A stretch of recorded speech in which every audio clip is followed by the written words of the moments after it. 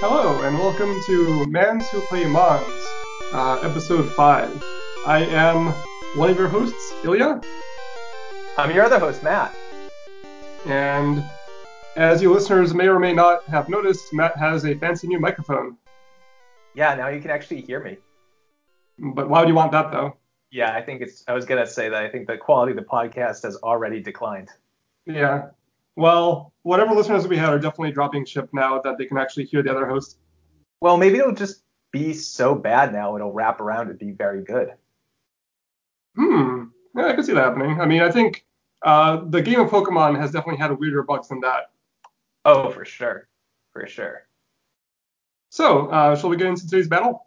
Yeah, I think we should because we had a pretty good one. Yeah, it was funny because Matt and I decided after the last couple of battles that we were actually going to be selective and we were going to like play a bunch of battles and then decide which one was like good enough to actually make a podcast about. And we sat down, we were all ready to play a bunch of battles, and we played one. It was really good, so we're just gonna do this one. All right. Cool. So I'll start off with my team. So I have starting off a level 74 Dugong. It's a pretty mediocre water ice Pokemon. Uh, then I had a level 74 Vileplume. That's a grass poison Pokemon. Level 88 Spearow, normal flying. Pretty good offensive Pokemon at level 88. Level 68 Tauros, normal type. Very, very powerful Pokemon, even at level 68. Level 74 Arbok, hot garbage, just pure poison type. And level 68 Jolteon, pretty decent electric type. My favorite. And yeah, what does your team look like?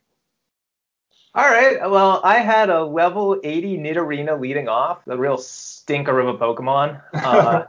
Good, good move sets, but poison type, fairly mediocre stats. An Arcanine, level 74, fairly standard fire type with just a mix of normal and fire type moves. I had a Kangaskhan at level 74. Kangaskhan is known in the industry as Tauros Light for being pretty similar. Some normal moves, some ground moves on this. I actually had Surf too on it. Yeah. I had a Clefable, which my computer corrected to cleanable, which is pretty nice.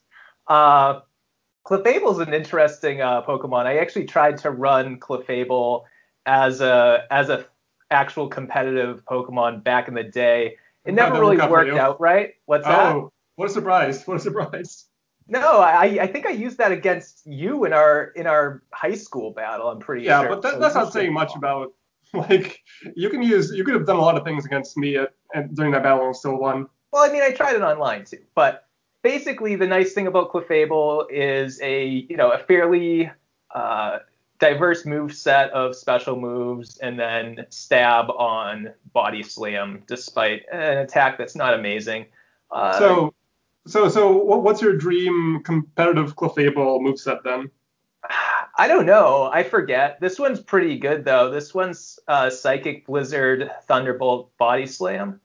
Yeah. Uh, Actually, I don't think that's right because I now remember it having Thunder Wave. So I think I transcribed it wrong. I think it might be Psychic Blizzard Thunder Wave Body Slam, which is still pretty good. Yeah, it's nice having Thunder Wave for status there. Um, I had Executor, one of the greats, as I think I called it the last battle. This one is not your double powder Executor. This is your Mega Drain Executor, which I don't know, not Yeah, not my first choice, but not can amazing. be can be useful sometimes if you have a silly water type that's hanging out there or a really really dumb Rhydon. Yeah. Um, and then I have a Tangela too. Actually, Tangela. I have never figured out exactly how I pronounce that I've one. always pronounced it Tangela. Tangela. I've always called it like. All right, we're just gonna call it Crinkles because that's the name of it in the in-game trade that you can get it. We're Yes. just gonna call it Crinkles. Because of that and because of no other reason. Exactly. Level 74. Another grass type. This one's pure grass actually, and Mega Drain, Body Slam, Swords Dance, Sleep Powder. Tangela is an interesting Pokemon. Like, Tangela is definitely a Pokemon that, at first blush to me as like a Pokemon player, seemed very weak. But the more I've been playing Pokemon against you, the more I've been appreciating it.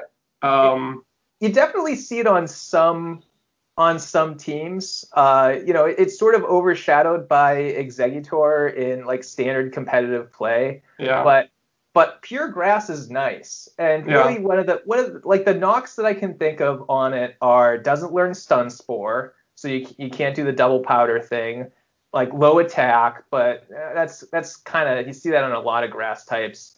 But it's just super survivable. It can take a ton of Oh hits. yeah, it's a tank. And then, anything that learns most anything that learns sleep powder is going to be an asset. So I was pretty thrilled with this team, honestly. It was a little weird. Like you would rarely see a double grass team Mm. anytime, but aside from Nidorina, there weren't really a bunch of stinkers. So I was pretty happy. How about you? Yeah, I felt okay about my team, I guess. Like the thing is, my team had a couple of sort of mediocre or somewhat bad Pokemon, but also had some decent ones. So like, the just looking at the lineup I had, I would say like Tauros and Jolteon pretty solid. Vileplume pretty decent just because it can sleep powder. It can also like Swords Body Slam and that kind of nonsense. And then on the lower end would be like Arbok and I don't know, like Dugong's okay, I guess. And then Spearow, at level 88, it's fine. It's not like amazing or anything, but I wasn't like unhappy to have it. So, looking at this team, I feel okay, I think. That's pretty mean to Dugong putting it in the Arbok category. Well, That's incredibly mean. it's certainly much better than the Arbok, but I'm still not that big of a fan of it, really. Yeah, I suppose. I It's just suppose. kind of like a slow water type that doesn't do a whole lot. I mean, it gets stab on Blizzard, which is nice, but that's about it. Yeah. All right, so let's start off the battle. So on the first turn, we have my Dugong up against Matt's Nidorina. At this point, I'm looking at the Nidorina. I'm like fairly confident that it's going to have Thunderbolts because, you know, it can learn Thunderbolt, and it's a reasonable move for a Nidorina to have. The move sets in this format that we're playing are randomized, but they're not completely random, so they're meant to be like viable move sets. So I'm pretty sure like it's a safe bet that the Nidorina would have Thunderbolt. But even so, I figured, Nidorina is not a very good Pokemon. I have a very powerful move in Blizzard. And I'm also faster than it, in fact. And so I'm just gonna go ahead and Blizzard and see what I can do here and see if I can just take the Thunderbolt and see where that gets me. I was pretty ticked off that I had a Nidorina. So having Thunderbolt, I figured I'd just Thunderbolt. There wasn't really someone that I could switch in that was going to resist any of his crap. No one could really even take a hit from a Blizzard super well, or from a Surf. So I just figured I was gonna do what I could with Nidorina, maybe get lucky and get a critical hit or something. But I basically figured, well, I could probably do some damage to this guy, and then Nidorina is gonna die, and well, it's not the worst exchange in the world. And so if we move to turn one, I use Blizzard on my Dugong, dealing 51% damage to the Nidorina, quite solid. And the Nidorina used Thunderbolt, which was super effective, dealing a whopping 31% damage to my Dugong. I was honestly pretty surprised that it did so little damage. Like, I knew Nidorina was not that powerful of a Pokemon, but it was scaled to be higher level than my Dugong, and that 31% on a super effective move is just almost nothing.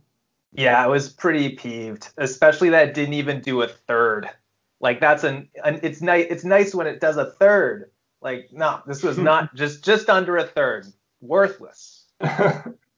So moving into the next turn, I'm like, well, I just took off half his health with that Blizzard. It seems pretty likely that I'm gonna just faint it with the next Blizzard, so I went ahead and used Blizzard again. I used Thunderbolt again. I figured in the very remote chance that the Blizzard missed, that was probably my best shot for doing damage to him because the rest of the move set wasn't really anything that was going to be any better. Well, I could also have low rolled, right, on damage. Yeah, possibly. I mean, I don't know what your role was the first time. We're Yeah. just talking about there's a random number component in the damage formula that it varies between 217 and 255, and it just goes into this formula. Why I remember that? I mean, yeah. Well, let's I just think say you need I'm to, great fun at parties. yeah, I think you need to re-examine your life at some point. Oh man, I'm already like I'm constantly re-examining my life. It's just a constant process that's always running. But it hasn't really gotten you anywhere, I guess. Oh no, absolutely not. Okay. Either that or this is my life with the constant re-examination. Think how bad it would be otherwise. I prefer not to. Yeah, I might just send you off an ed like off a ledge. So moving into the next turn, my Dugong used Blizzard, and it was a critical hit, so that faints the Nidorina. Yeah, yep. I sent out my Clefable. This will remind me whether or not I had Thunderbolt on it. But why did you send out your Clefable?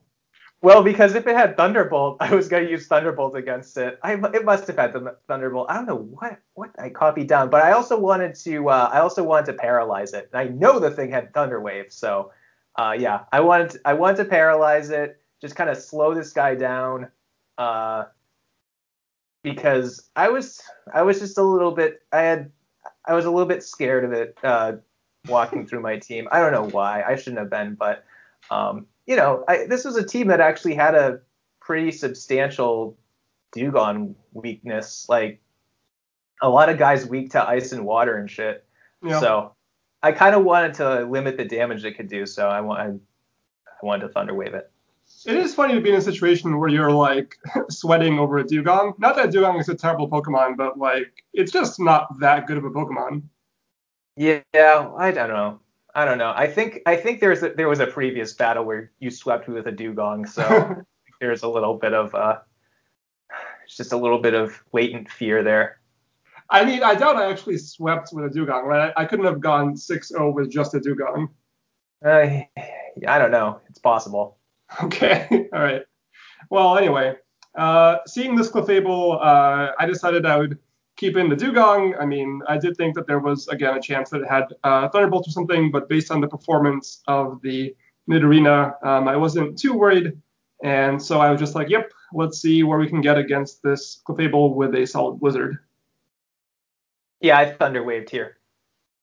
Right? And so Blizzard dealt 41% damage to the Clefable, and the Clefable paralyzed my Dugong. So at this point, I'm thinking, well, I got paralyzed, but it's not the end of the world.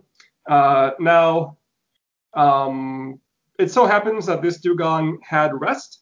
So again, Rest is a move which, when used, will fully heal your Pokemon and remove all negative status effects on it, except it will inflict sleep for exactly 3 turns. And so I was kind of thinking throughout this battle of like when I should be resting. And the question is basically, can I take 2 hits in a row from this Clefable? Because I'm now slower than it due to paralysis. And I decided, yeah, let's try it. Let's try gambling. So I went ahead and used Blizzard instead of Rest here. I had Thunderbolt, so I used it. Yeah, what a crappy transcription I did. Great job. So indeed, your Clefable moved first, again due to paralysis. My Dugong took 34% damage from the Thunderbolt, leaving it at 35% health. So cutting it pretty close on my end. And then my Dugong used Blizzard, dealing 36% damage to the Clefable, leaving it at 23% health. So at this point, my Dugong is like, pretty close to dead. And if I get unlucky with the next hit, I could definitely just faint. But I decided, hey, I still have a pretty decent shot at surviving the next hit. So I'm going to go ahead and rest. I was really hoping my Thunderbolt would kill him, so I chose Thunderbolt. Right, and so your Thunderbolt did 34% damage against my Dugong, leaving it at 1% health, at which point it rested and went back to 100%. I was rip shit. As I think most people would be in such a situation. But, now that my Dugong is asleep, and it has to stay asleep for a couple of more turns, given that the Clefable was doing 34% damage per turn, and given that my Dugong was still slower due to a bug where paralysis still has its speed degradation even if you rest to remove paralysis. I decided to switch out the Dugong since it wasn't going to be able to survive against the Clefable just staying asleep. And so I decided to bring in Jolteon because I figured he was going to Thunderbolt, and Jolteon being electric type is strong against electric and could also do a good amount of damage and is fast, so it could just finish off the Clefable. I did choose Thunderbolt, and it was one of those pick the move and then immediately try to hit the cancel button before Ilya does something, because I was just like, of course he's gonna fucking switch. And because I had Body Slam, like a Body Slam would have been great here to just, try to paralyze whatever's gonna switch in. It would have been really good against the Jolteon because of its low defense. And I just ended up using Thunderbolt like a dummy. That was a real shit move there, Matt. All right, and so I signed up the Jolteon. You use Thunderbolt in the Clefable. It dealt 11% damage to the Jolteon, so I felt pretty good. And at this point, I'm like, all right, time to try and finish off this Clefable, and so I readied my Thunderbolt. I figured to get Clefable out of there, which is, I think, a pretty weird move. Yeah. I sort of figured that an electric move was on its way. And I figured that while Clefable is not the fastest thing in the world, it might actually be nice to be able to send it out later and potentially get a hit on a slow thing. Because its moveset did have a sort of, it had good type coverage, and the ability to maybe paralyze a thing before dying might be nice. And I also figured, why not just send out something that's going to resist Jolteon and something that I wouldn't even care about really getting paralyzed, and maybe Ilya will get cocky and let me put that Jolteon to sleep.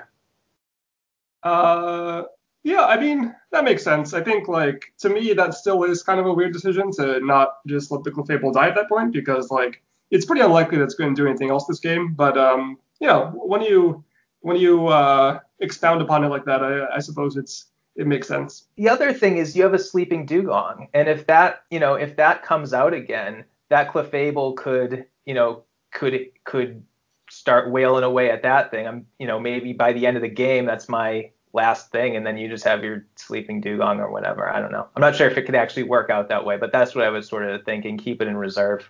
Yeah. Okay. So you sent out your Tangela. My Jolteon used Thunderbolt, dealing 16% damage to the Tangela, since electric is not good against grass. But the 10% chance to paralyze actually happened, and so Bolt par. And so I paralyzed your Tangela. And at that point, I knew I had lost the battle. The end. You can find us on Friendster. Yeah, at that point, Matt just quit the game in rage. And yeah, I started punching all the walls in my house and the windows. And actually, I'm like bleeding right now. I had to tape up my knuckles and all that. And yeah, I'm actually impressed that you decided to sit down and record the podcast after all that. I believe in this. I believe in this as a important artistic project for our time. And you know what? You've also calmed down a lot, given that you just spent a bunch of time like punching out your house and shit. Well, sometimes you just gotta get the rage out. I guess so. Well, cool. It's been a good episode, and we'll see you all next time. Bye.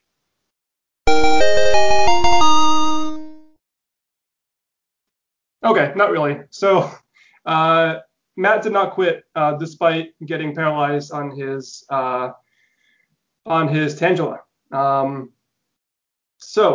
At this point, I'm thinking, my Jolteon is not going to do anything against the Tangela. I need to bring out a Pokemon which can potentially do some damage. I also figured there's probably a Sleep Powder coming. And so, if there was a Sleep Powder coming, maybe the move would have been to bring out Arbok, since that was by far my weakest Pokemon. But I figured, the Tangela was paralyzed. Sleep Powder only has a 75% chance to hit.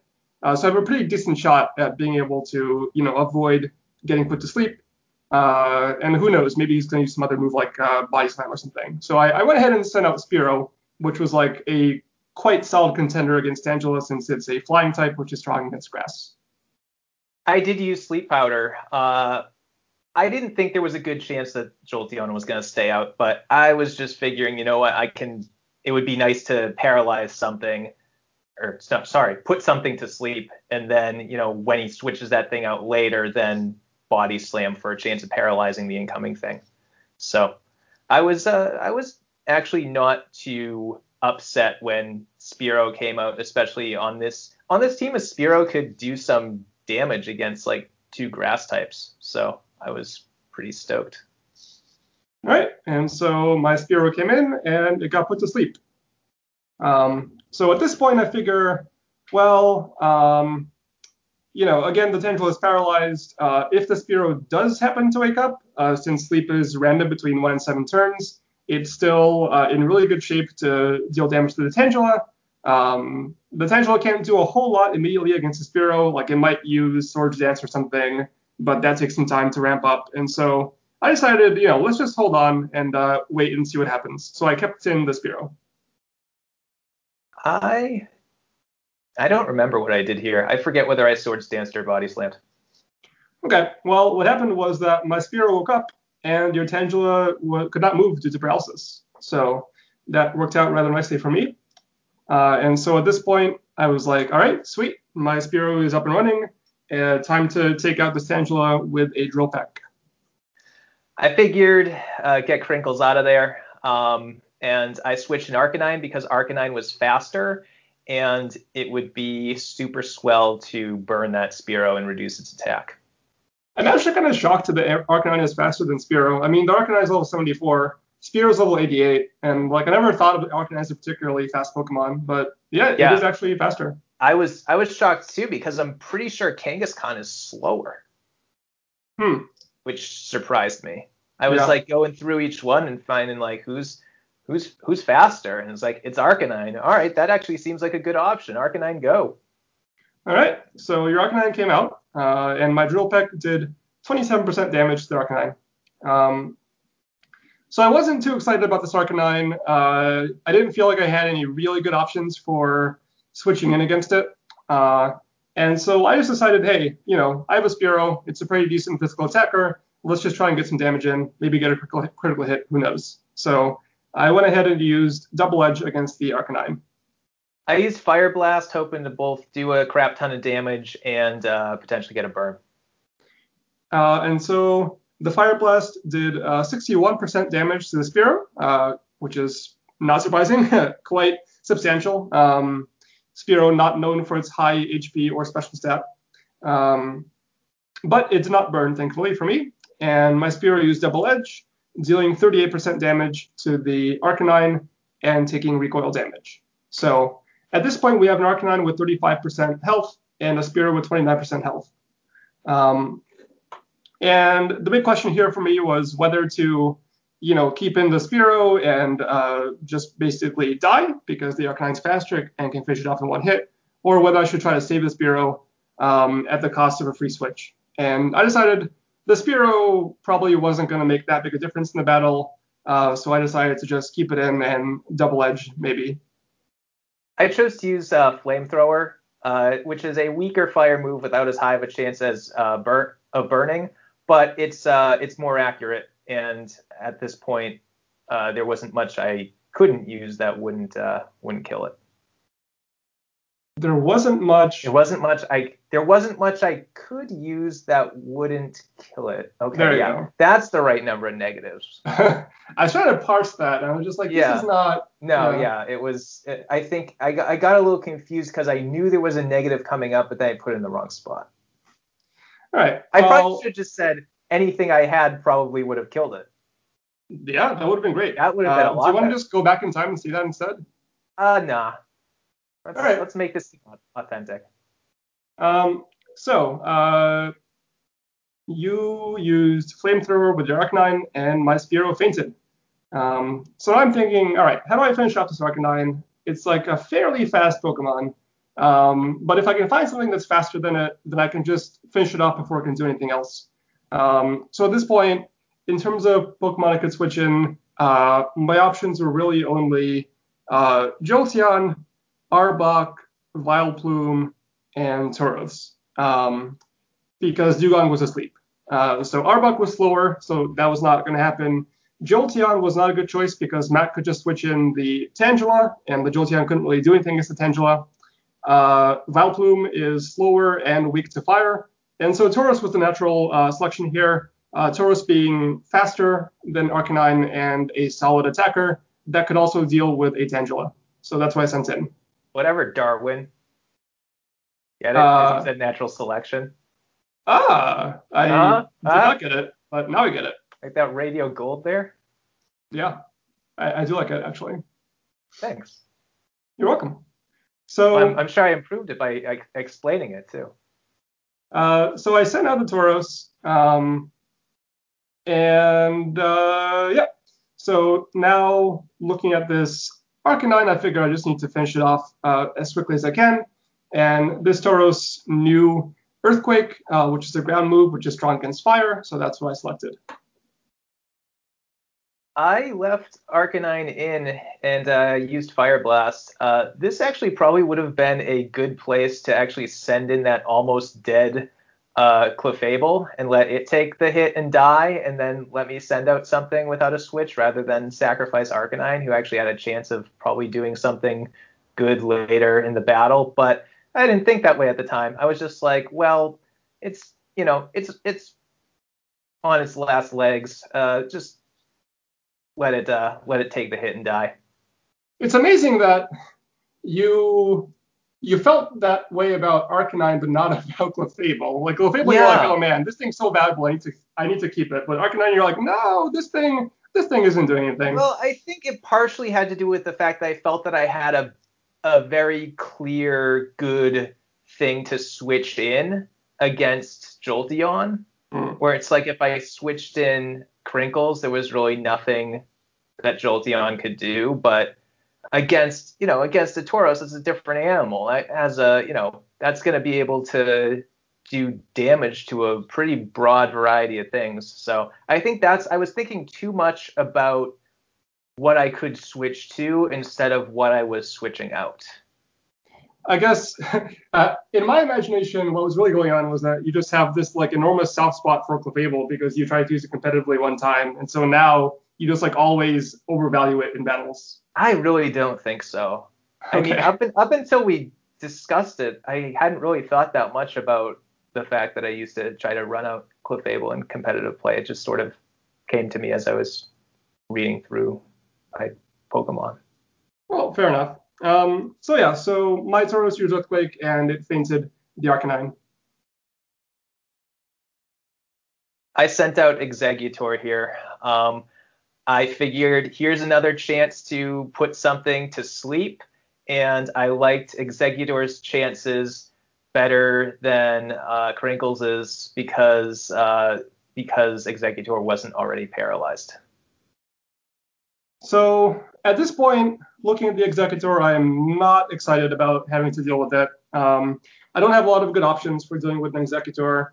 I can't really send out a Vileplume because the Exeggutor could use Psychic, which is super effective against poison. Jolteon can do absolutely nothing useful against an Exeggutor. Arbok is also poison type, so it's weak to Psychic as well.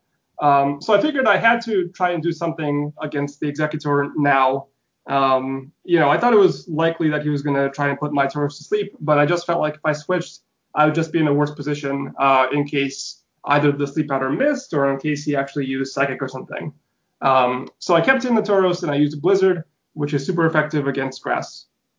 You always use Blizzard against Exeggutors, and I'm just surprised because like on Tauros, it's fairly weak. I think it probably would have been better to Body Slam and potentially paralyze me.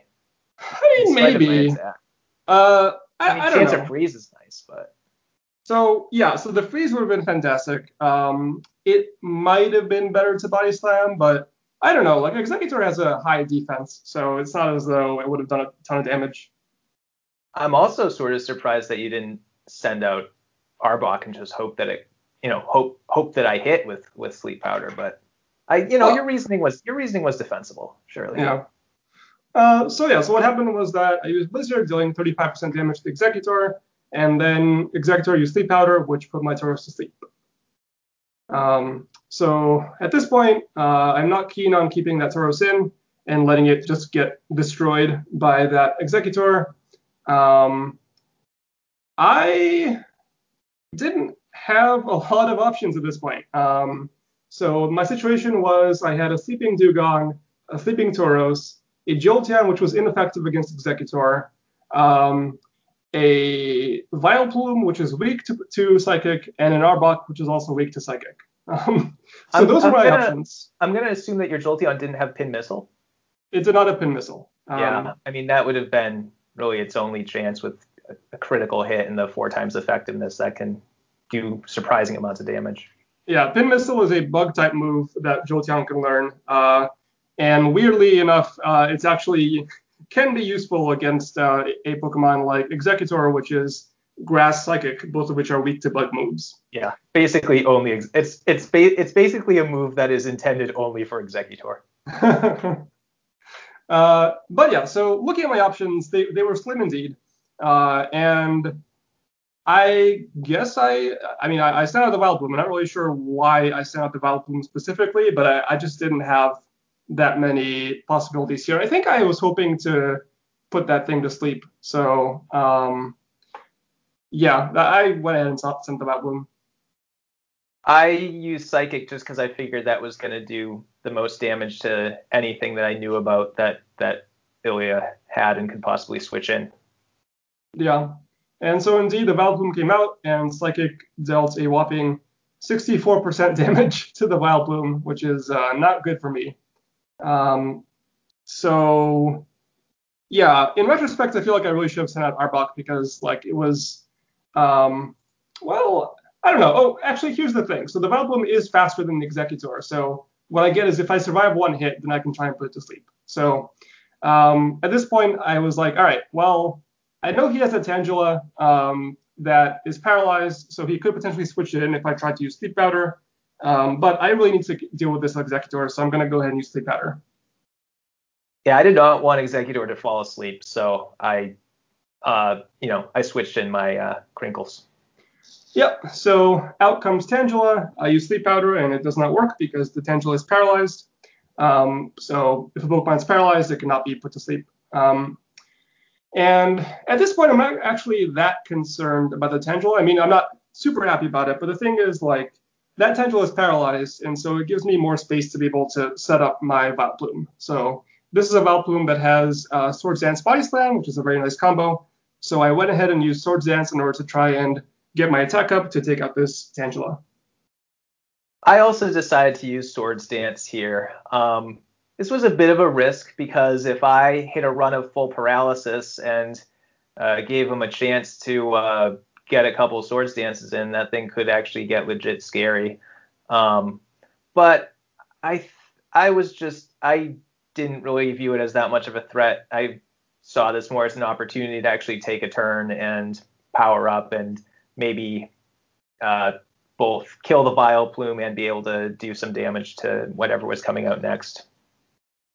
All right, and so next turn, my Vileplume used Swords Dance, and your Tangela also used Swords Dance. So we now have 2 grass types with double attack. So I was kind of delighted at this. This is kind of like a fun situation that you don't see too often. Just like a couple of grass types getting ready to really duke it out against each other. And so at this point, I figured, well, I don't think I can afford to use another Swords Dance. I think I need to start attacking. So I went ahead and used Body Slam. I also used Body Slam. All right, and so moving on to the next turn, my Body Slam dealt 33% damage to the Tangela, putting it at 51%, and your Tangela dealt 30% or 31% damage with the Body Slam. It was actually a critical hit. Not a big difference, though, because it would pretty much do double damage anyway. I'm always pissed off when that happens, though, just because it makes me feel like the Swords Dance was worthless. Even though, like, I know it's these are all independent events and whatever, but it just makes me mad. It makes me mad that I wasted a turn on the Swords Dance. Okay. So I thought the reason it made you mad was because it actually a crit does slightly less damage than double attack.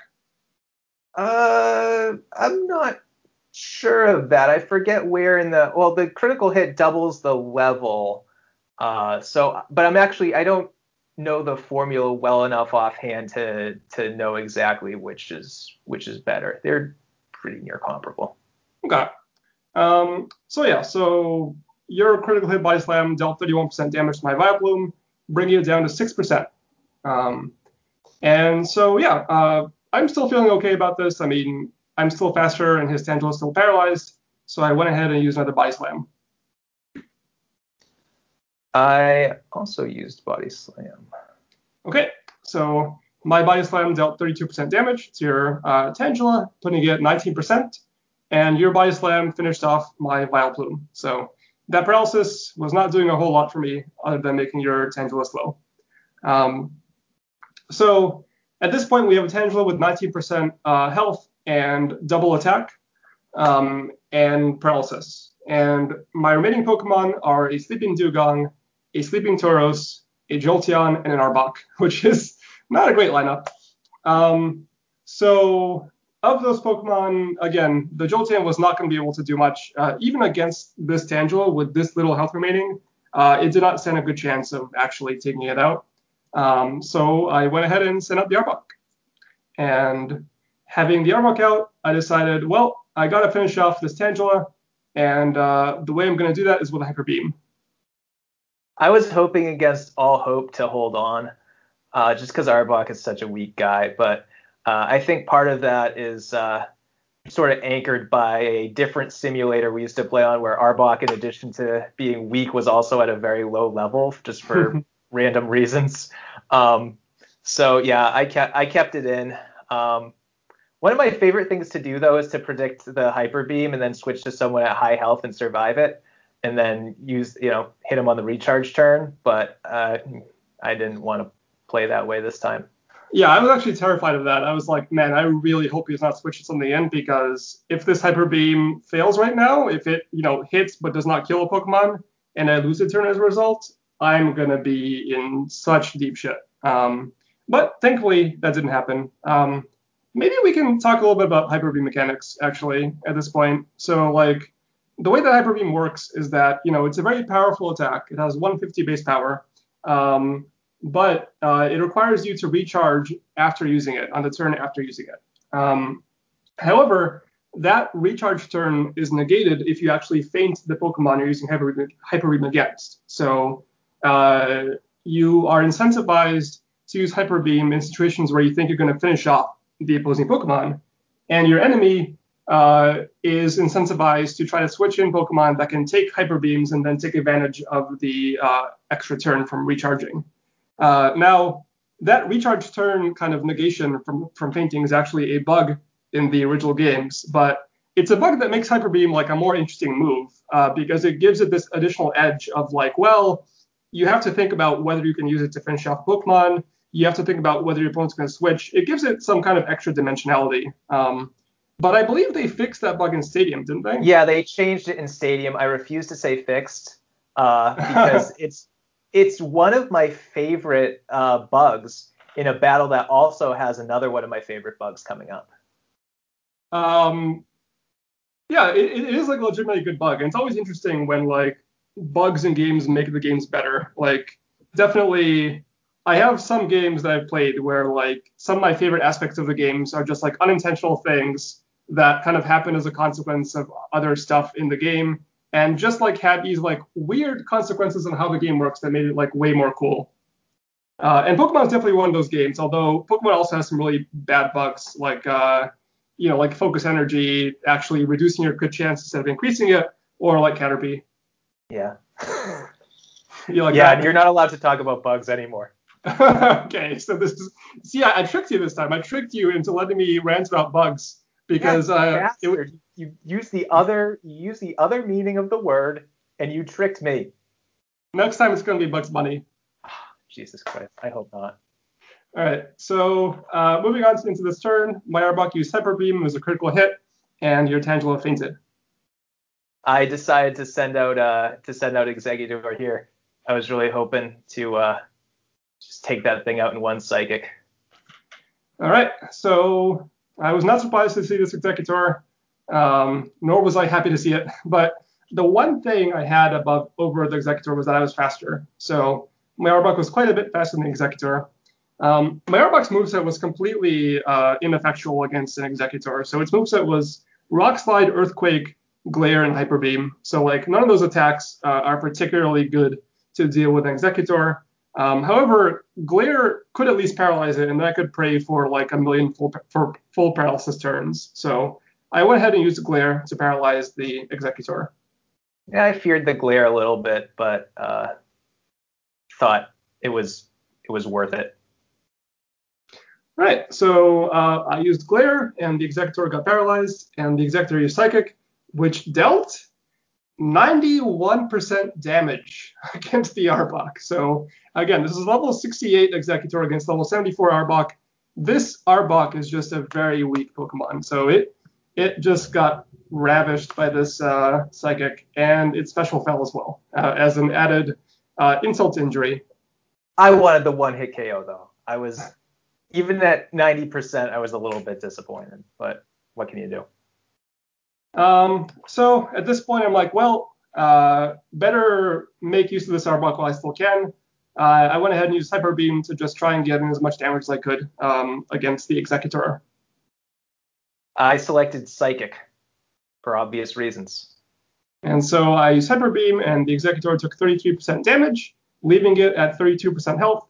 And the Executor used Psychic, dealing 9%, well, the rest of my HP, and the Arbok fainted.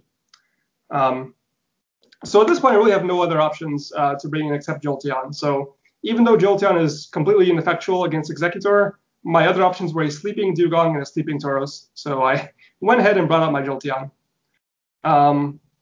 And so yeah, the reason I say it's ineffectual is because its only damaging moves are Body Slam and Thunderbolt. So this Jolteon's moveset is rather questionable. It's Thunder Wave, Body Slam, Thunderbolt, and then the last move is Agility. Now, Jolteon's already a very fast Pokemon, so very limited situations where you'd need to use Agility on it. But that was its moveset. Yeah. So maybe you just really, really, really want to outspeed an Electrode. Yeah, maybe. Because I'm trying to think if Jolteon is tied for second or third in speed. But then again, remember, it's lower level, so maybe if you want to outspeed something higher level here. Yeah, it is still a weird choice, though. But it's a very weird choice. Yeah.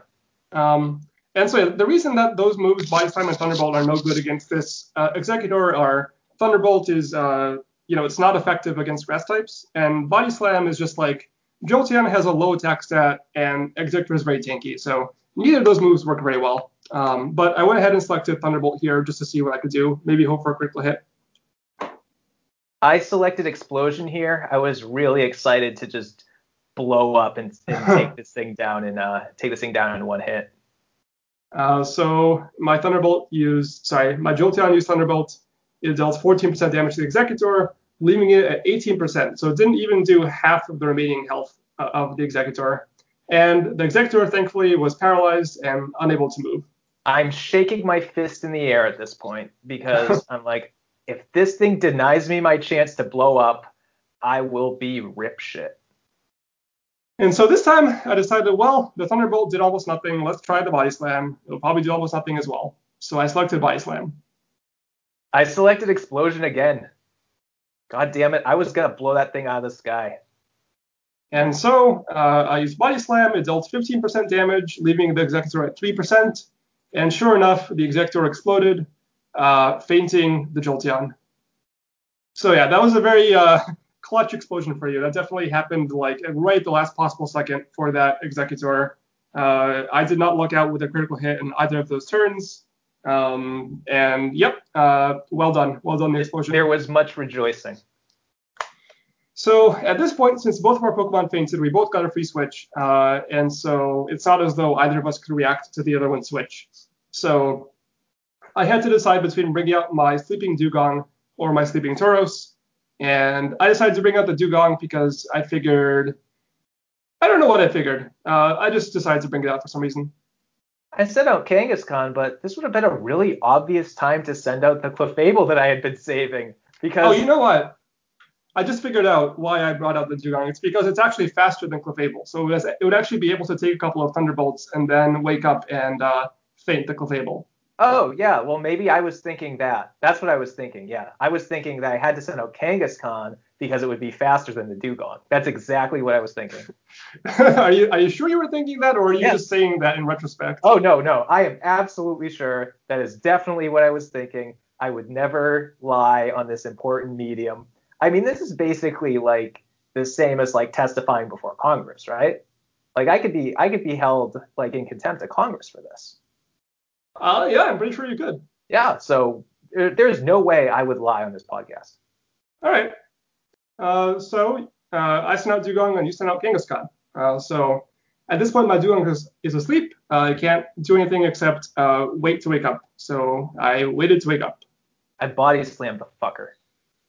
All right. So Body Slam dealt 28% damage against my Dugong. Not a ton. My Dugong did not wake up. And I went ahead and waited to wake up. Body slam. All right. This time the Body Slam was a critical hit. It dealt 57% damage to the Dugong, leaving it at 15% health, and the Dugong woke up. This made me very happy. And at this point, the Dugong was almost dead. So I figured, no point in trying to save it by switching out. I will just let it take the final hit. I think it's like an interesting activity. People could go through this and say like, how many times do I reference feelings versus how many times do you reference like tactics? I feel like I never get a sense of like your happiness and your joy. I think I feel good when I win the game, and I feel bad when I lose it. Fair. So what move did he use? Body slam.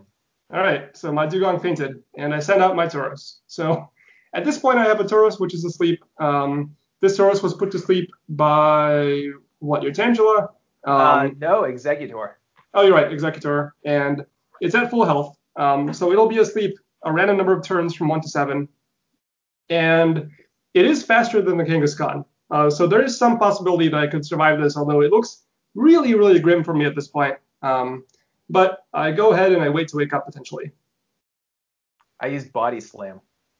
All right, and so my Tauros woke up on the first turn of sleep, which is quite lucky. And your Kangaskhan used Body Slam to deal 33% damage.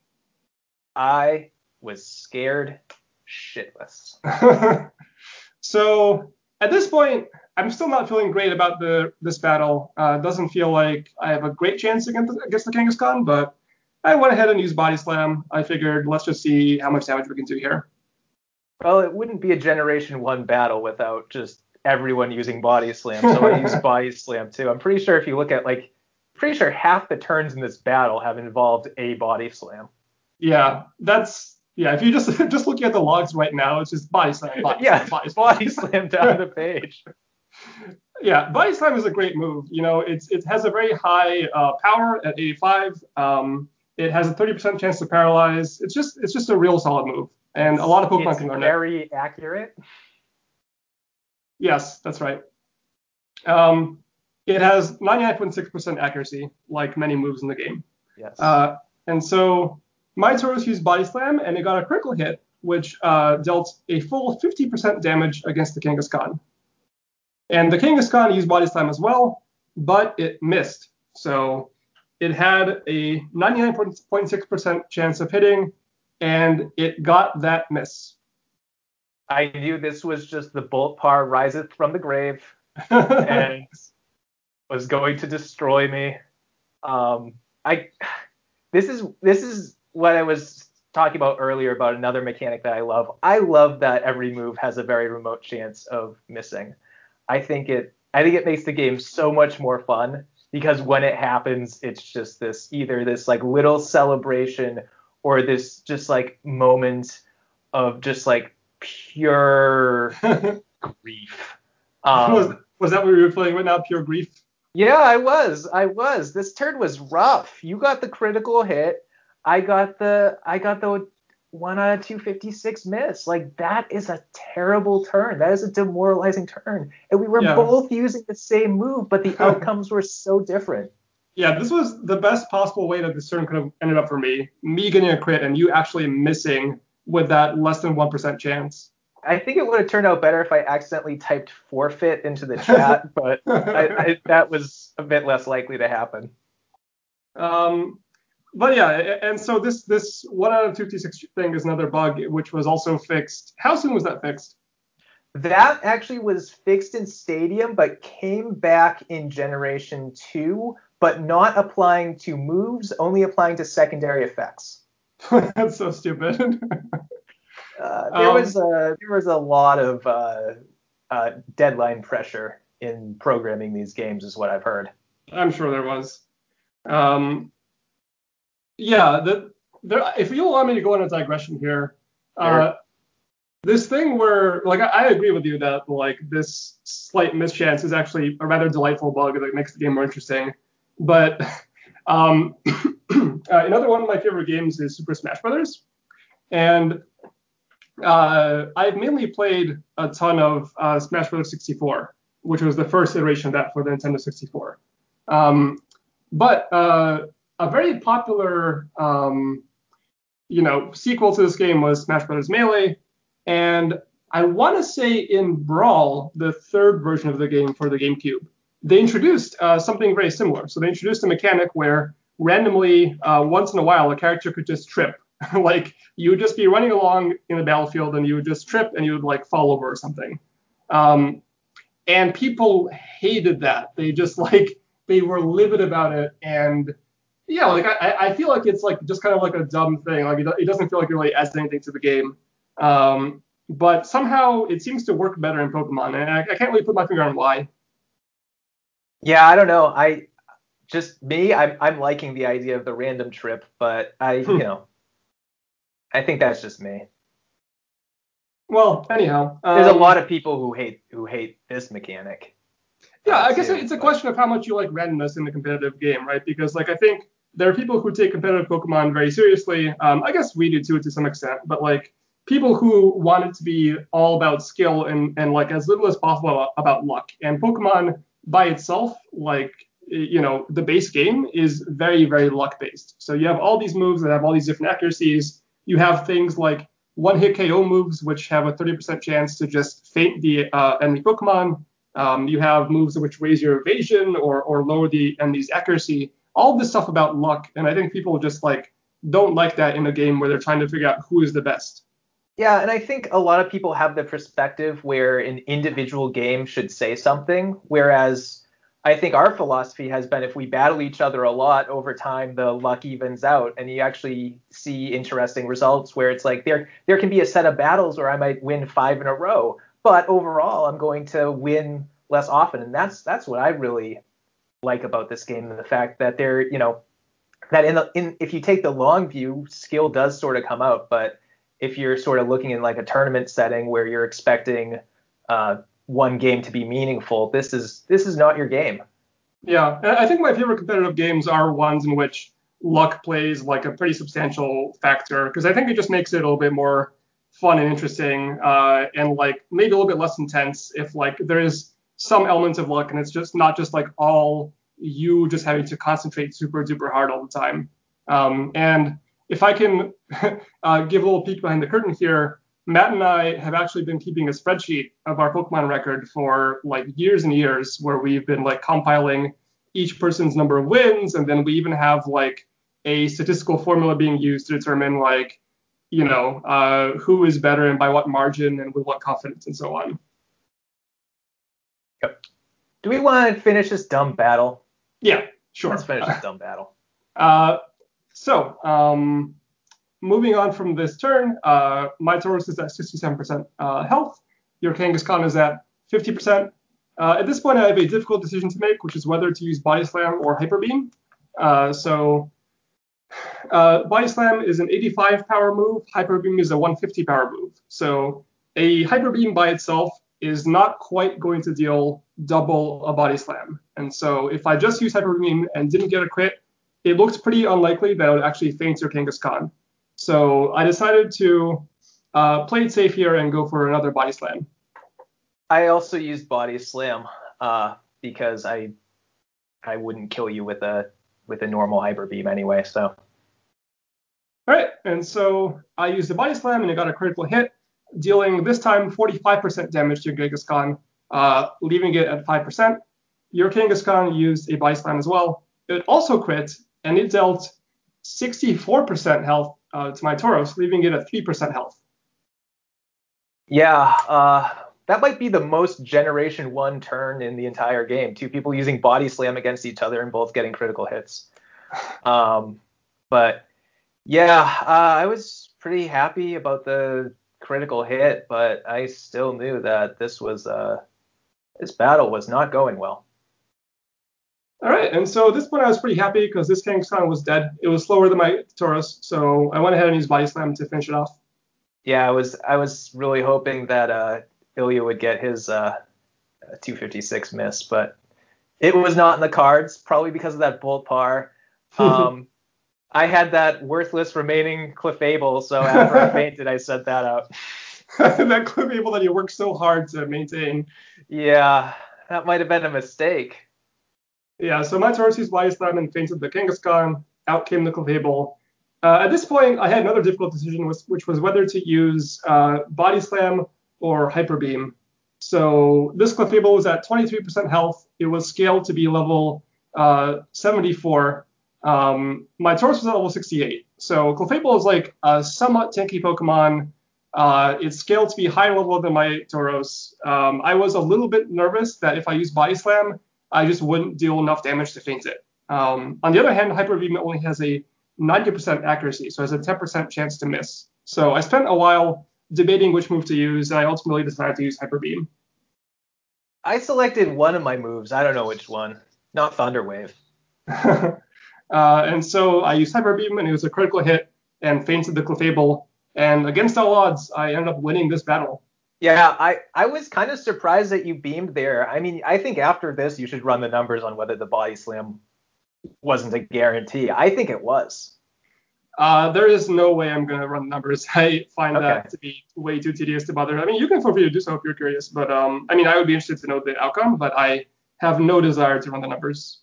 All right. Well, I was actually when I saw that hype, I was like, whoa, oh, he's taking a bit of a risk here with this hyper beam. That would have been really nice if it missed. Oh well, not in the cards.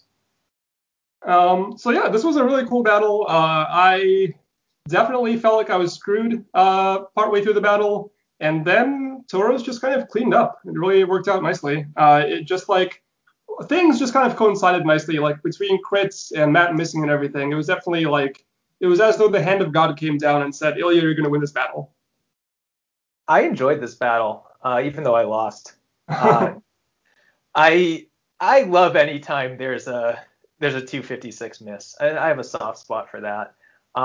It's interesting though, looking back at it and talking about it. I think there were definitely some times when I could have gone in a different direction, and who knows how it all would have worked out. But I think maybe doing something different with the Clefable could have been a good move. But it's just so hard to tell. It's just interesting. Like as as I was playing through this battle, I was thinking, I'm feeling pretty sharp. I don't feel like I'm doing anything dumb. There's sometimes like Yeah. as I'm battling, I'm sort of thinking, oh, why did you just do that, you dummy? But aside from doing that Thunderbolt when there was almost a guarantee he was going to switch his Jolteon out, there was really nothing in the moment that struck me like that. In Yeah. retrospect, the whole Clefable thing was probably a little bit dumb. Yeah, but no, I mean, you're right. I think you were playing perfectly reasonably here. I think, yeah, this was definitely a battle that could have swung either direction, and I think I was almost certainly going to lose it if, like, I didn't get that nice series of lucky coincidences at the very end there of, like, waking up early and then getting critical hits and you missing and everything. So I think this battle could have very easily have gone in your favor, and it was just kind of by the skin of my teeth I ended up winning it. Yeah. So, who would you nominate as your most valuable and least valuable Pokemon? For my most valuable, I'm gonna go with Exeggutor. Got to put a Tauros to sleep and blow up against a Jolteon. And like that almost sounds like a real Generation 1 battle, not a like a randomly selected Pokemon one. So that's my MVP for sure. Least valuable Nidorina. I mean, shit, like I almost forgot that there was a Nidorina involved. That seemed like ages ago. Yeah, for me, I think most valuable would definitely have to be Tauros. I mean, it just came in and saved the day at the very end there. And least valuable, I mean, I think it's got to be Arbok. Like, the Arbok did manage to, paralyze the Executor and get a good deal of damage against it. So, like, definitely kudos for doing that. But I think overall, probably the rest of my Pokemon did more this battle than the Arbok did. Yeah. Arbok's just a nice choice to shit on anyway. Yeah. Arbok's just a lame Pokemon. He's just like a snake. There's nothing even special about him. Well, if you spell backwards, it says Cobra with a K, so that's pretty cool. Really? I thought it spelled snail. Nah. Oh, okay. But yeah, is there anything else you wanted to cover before we wrap this episode up? No, I thought this was a super fun battle. I really enjoyed recapping this one with you. Yeah, me too. You know what's funny is I feel like we were chatting a few days ago and you threatened to like ambush me with a question of some kind during this podcast, but I can't remember what it was. You know what? We'll save it for another episode. All right. Cool. So this has been episode 5 of Mans Who Play Mons. You can find us on Apple Podcasts and on Stitcher and on TuneIn. You can also email us at manswhoplaymons@gmail.com. I already used my old technology when I was talking about Friendster earlier, so I got nothing. All right. Cool. Well, see you all next time. Goodbye, friends.